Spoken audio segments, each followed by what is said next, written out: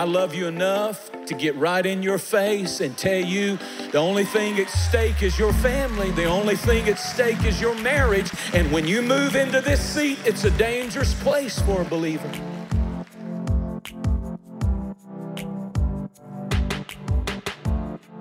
If you have your Bibles, I would like for you to open them with me to Joshua chapter 24 and verse 15.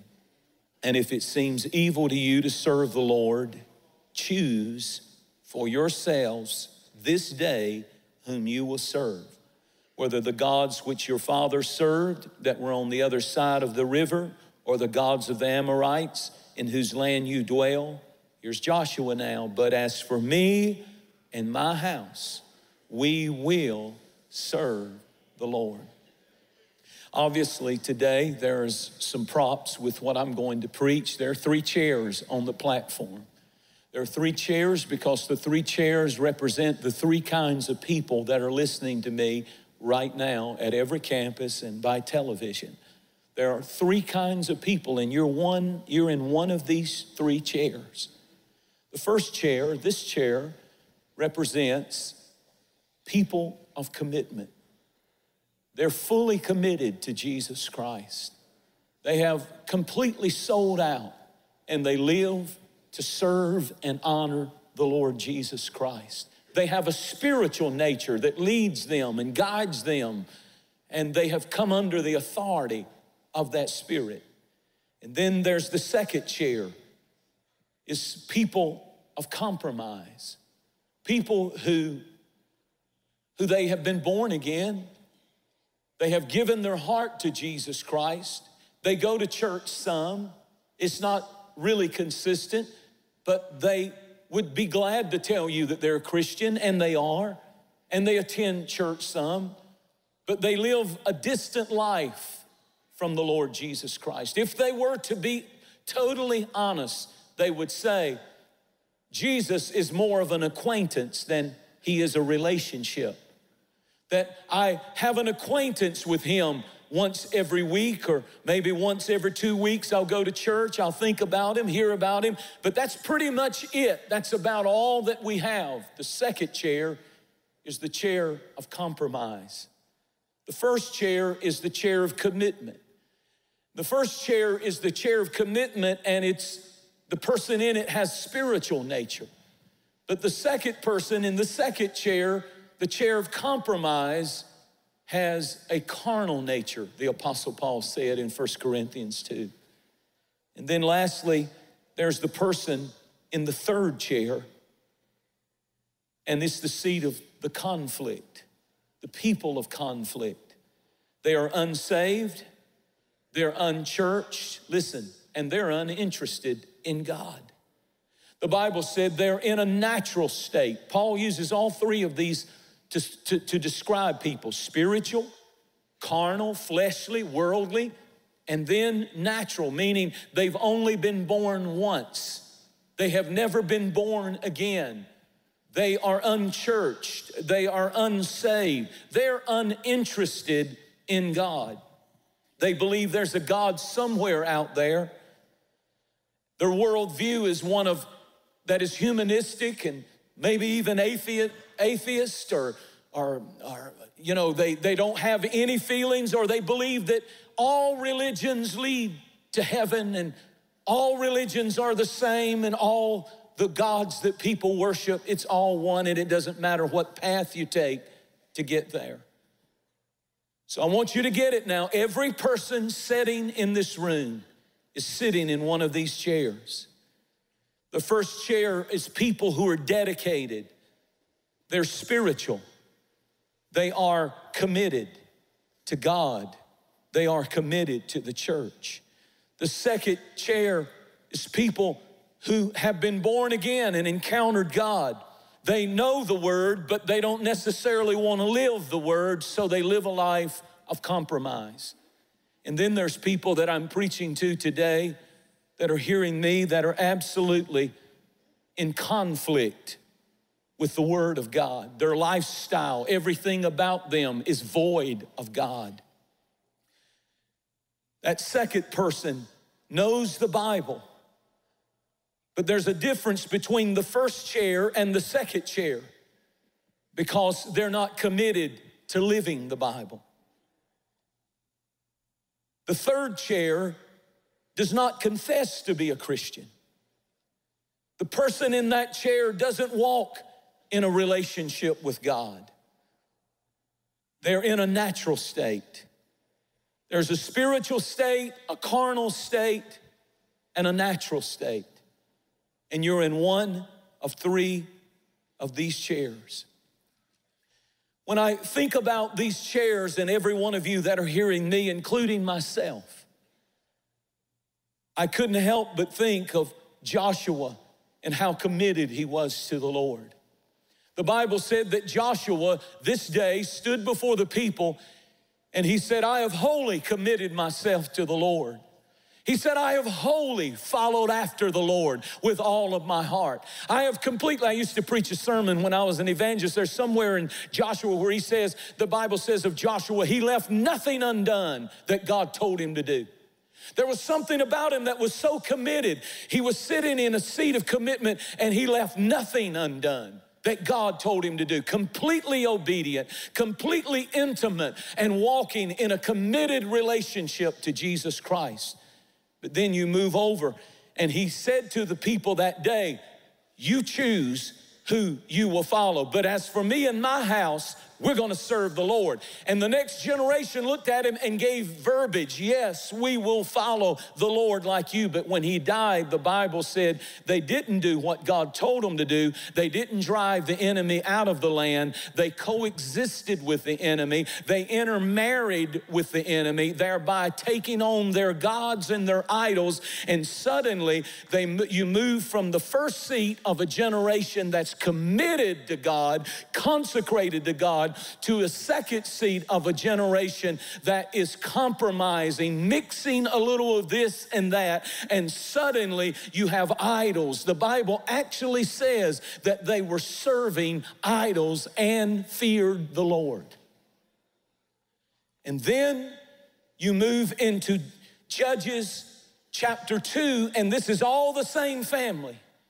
And it says, and there arose another generation that knew not God nor the works of God. They were sitting in the seat of conflict. This can happen to our families if we're not careful. That's why it's so important that we set the pace of our family and be committed to God. And it happened to Joshua. They struck a compromise. They moved from commitment to compromise. They were called God's people, but they were not in a relationship with him. He was an acquaintance. I wonder how many people I'm preaching to today. I'm not naive. I understand that there's a battle for our souls and our minds, and the enemy would love for you to just sit in this seat the rest of your Christian experience and compromise more and more and more. But understand that it affects generations. You see, when you understand what I'm preaching, it will become clear to you that if you were truthful about your relationship with Jesus Christ, many, I'm afraid, would describe it as an acquaintance, not as a living, vital, intimate relationship. And then I think about this third seat. There's no God in the house.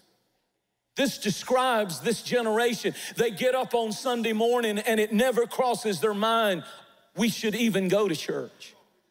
Do you know how many people will get up today and Sunday is not even considered the Lord's day? It's considered cut the grass day, or be good to yourself day, or go to the grocery store day, or God's nothing to them. Now listen to this. These three chairs speak of how each person in each chair relates to the world. The person sitting in the first chair of commitment has a value system that is at odds many times with the world. They find themselves feeling almost different and well, no doubt different and almost outdated because you feel at odds with the way the world talks, the filth of the songs, the uncleanness, there's no modesty, there's nothing, and you find yourself, when you're committed to God, many times at odds with the values of the world. And by the way, if you don't ever feel this, if you fit in with that whole nasty world out there and you never feel at odds, something's wrong. Truth and morality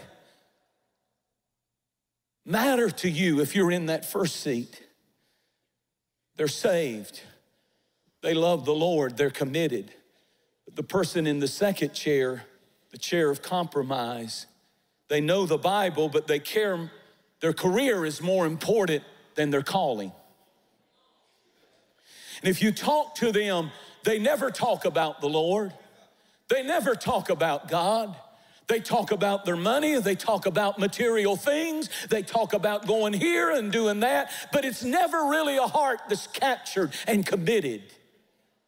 It's just compromise. They love the Lord, but they're living a compromised carnal life.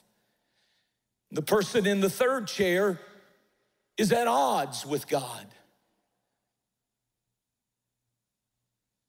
They fit right in with a culture that says gay marriage is right. They fit right in with a culture that says abortion, even in the 9th month, late-term abortion. They cheer and they laugh. How do we get this way in a generation? And if you're scared to clap, I'll clap for you, you pitiful little. If we can't speak up for a baby, what have we come to? What have we come to? A living, breathing baby in the 9th month? I will not be silent, nor will this church be silent. We must speak up. It's not a political issue. It is a Bible issue, and God's word is right, and I will not be in the seat of conflict on this issue. But we have a generation that is, and we have churches that have moved from commitment to compromise to little mousy preachers who sit real quiet and won't say one thing when the Bible is so clear. Proverbs 6 things God hates. He that sheds innocent blood is one of them. Clap now, and I'll keep preaching. He loves people who've had an abortion. He forgives, he cleanses, but we must not ever feel something in us that can sit without any conflict with murder of babies. Now watch this. When you're living a life of commitment, God is your closest friend. You're in a relationship. You serve him first. The person sitting in this seat serves him first and self second. But when you're sitting in the second chair, you're living a life of compromise. You know God as an acquaintance, not in an intimate relationship. It's a responsibility to go to church, almost a drudgery to go to church. That's why you don't do it consistently. I love y'all. I dressed up in a suit so I'd look sweet while I do this. I love you enough to get right in your face and tell you the only thing at stake is your family. The only thing at stake is your marriage. The only thing is, and when you move into this seat, it's a dangerous place for a believer. Because all of a sudden, when the enemy comes after your home, if you're not prayed up, if you're not seeing through spiritual eyes, whoa, wake up. I need a revival in my soul. I can't believe that I did that. I thought that. I entertain that. That's what's going to happen, and something begins to bother the person who's had an encounter with Jesus. Sooner or later, this person wakes up and they realize something's going on with my kids.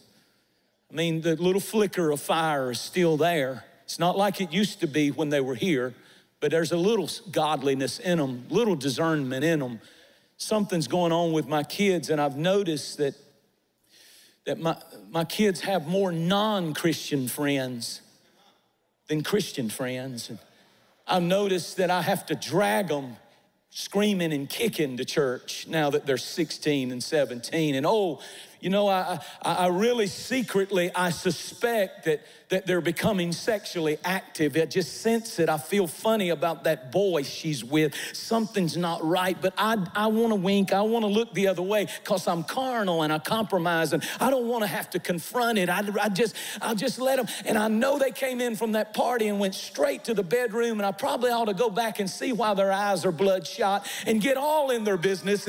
But I'm a compromising parent. And sometimes you just want peace at any cost.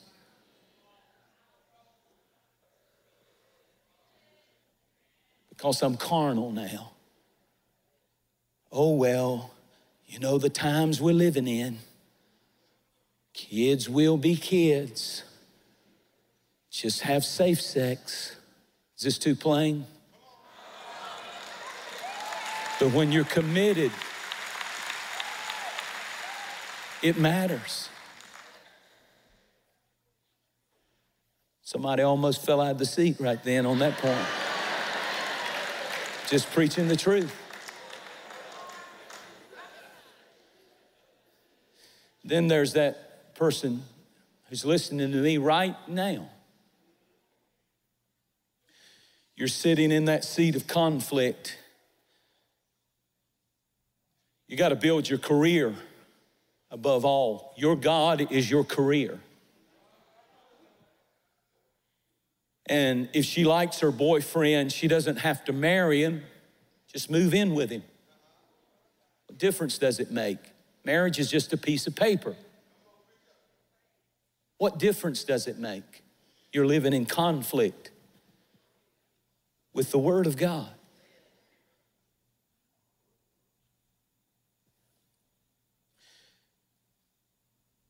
She thinks about having children someday, but I want intellectual kids. I want popular kids.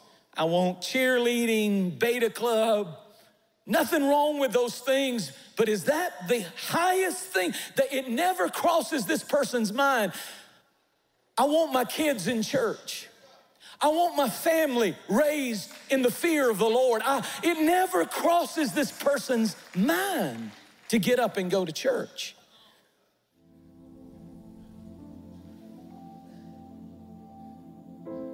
It's there. Now, the question that I want to propose to you in closing this morning is simply this. Parents of the first chair, percentage-wise, will have a mass majority of children voluntarily serve the Lord. Parents of the second chair will almost always have a majority of children who will not follow the Lord. And of course, there's not much hope, barring a miracle of God, for the third chair parents. The thing that I'm preaching to you today is, if I were to give out a secret card and I were to say to your children, you can check the card that mom and dad, what seat do they sit in? You can check that off. Would it be seat number 1? Are they committed? It's a secret check. I won't tell mom and dad. What do you think they would say? Would they say mom's committed? Would they say mom's a compromiser? If you're sitting in this seat, and I sense many are, wouldn't you like to move from this seat to that seat? Joshua said, I'm gonna tell you what to do about it. Choose you this day who you will serve. And if you're not gonna sit in that seat for yourself, sit in it for your children. Sit in it for your grandchildren. You say you love them, but if you're not giving them Jesus, all the money in the world won't be enough for them. You must give them Jesus.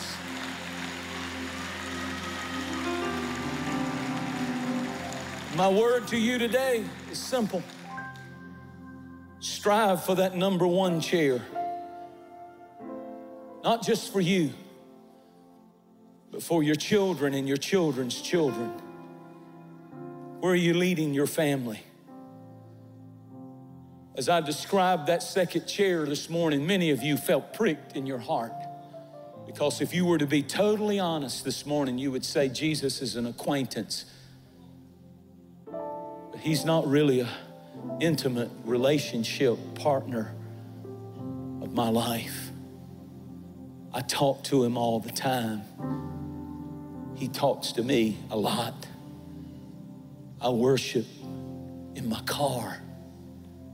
He's in my house. He's in my life. He's a part of my thought process. He's number one.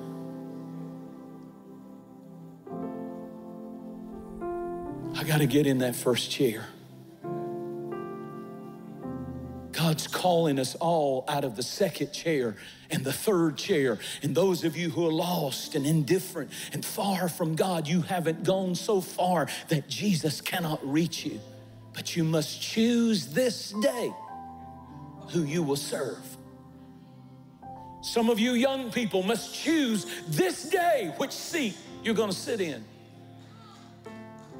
Because God's plan for your life will not allow you to capture it if you're sitting in this seat. It's going to require total commitment. And this is the day. I love what he said, choose you this day. I put it plain because I'm preaching to dying people who are headed for eternity. And you better know what seat you're in here and now. Choose you this day. And I love what Joshua said. He said, I can't decide for you, but I can for me. As for me, it starts with me. I'm getting my rear end out of this chair and I'm moving it over to the, as for me. And then he makes a powerful statement. As for me and my house, we will serve the Lord. Now this guy, here's his attitude. As for me and my house, we tried.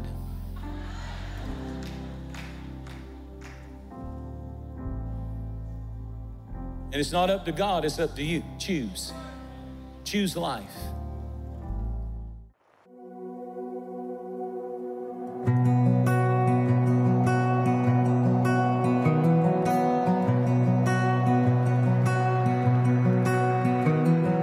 Alone in my sorrow and dead in my sin,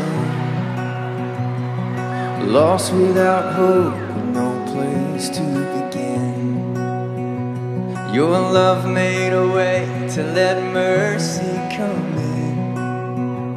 When death was arrested and my life began.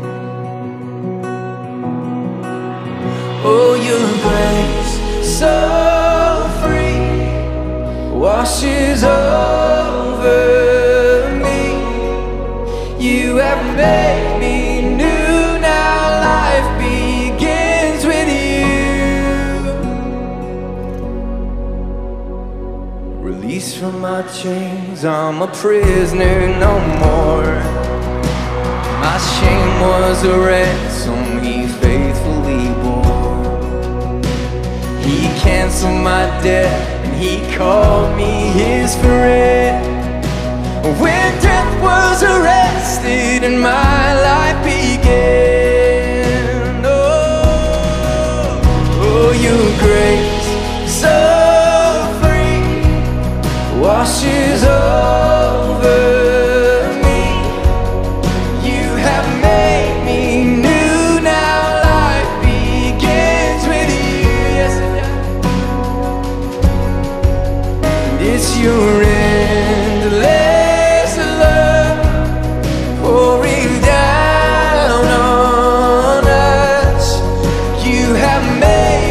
what's new now, life begins with you. Oh. Our Savior displayed on a criminal's cross. Darkness rejoiced as though heaven had lost.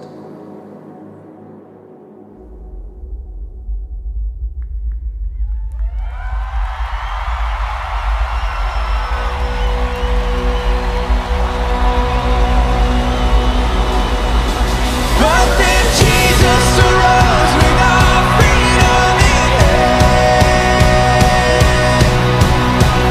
That's when death was arrested and my life began.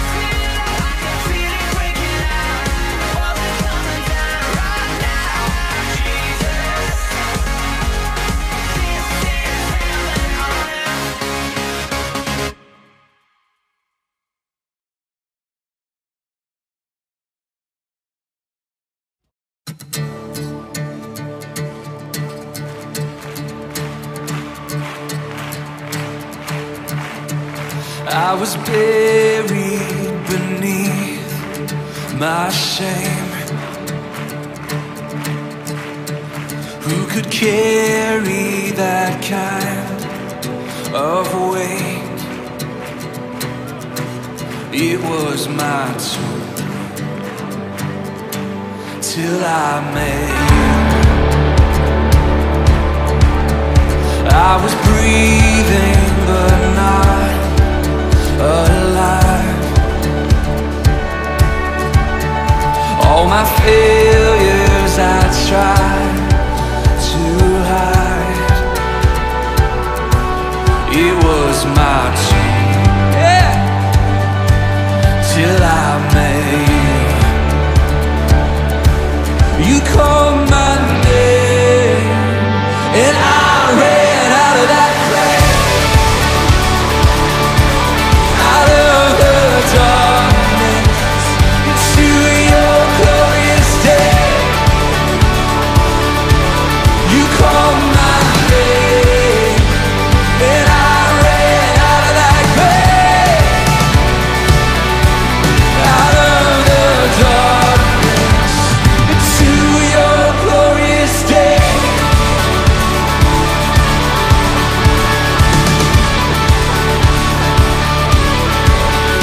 Now your mercy has saved my soul.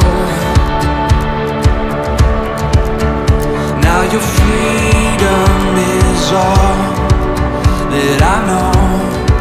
Listen, the old made new, Jesus, when I met you. Oh, what a day when you called my name. Come on. And I ran out of the darkness into your glorious day. You called my name and I ran out of that grave, out of the darkness into your glorious day.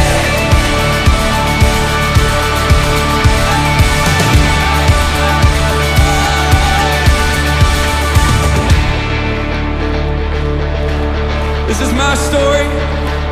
This is your story. Come on, listen.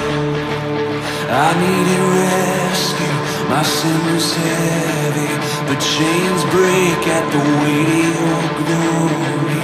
I needed shelter, I was an orphan. Now you call me a citizen of heaven. When I was broken, you were my healing. Now your love is the air that I'm breathing. I have a future, my eyes are open, 'cause when you call my name, shout it, I ran out of that grave, out of the darkness into your glorious day. You call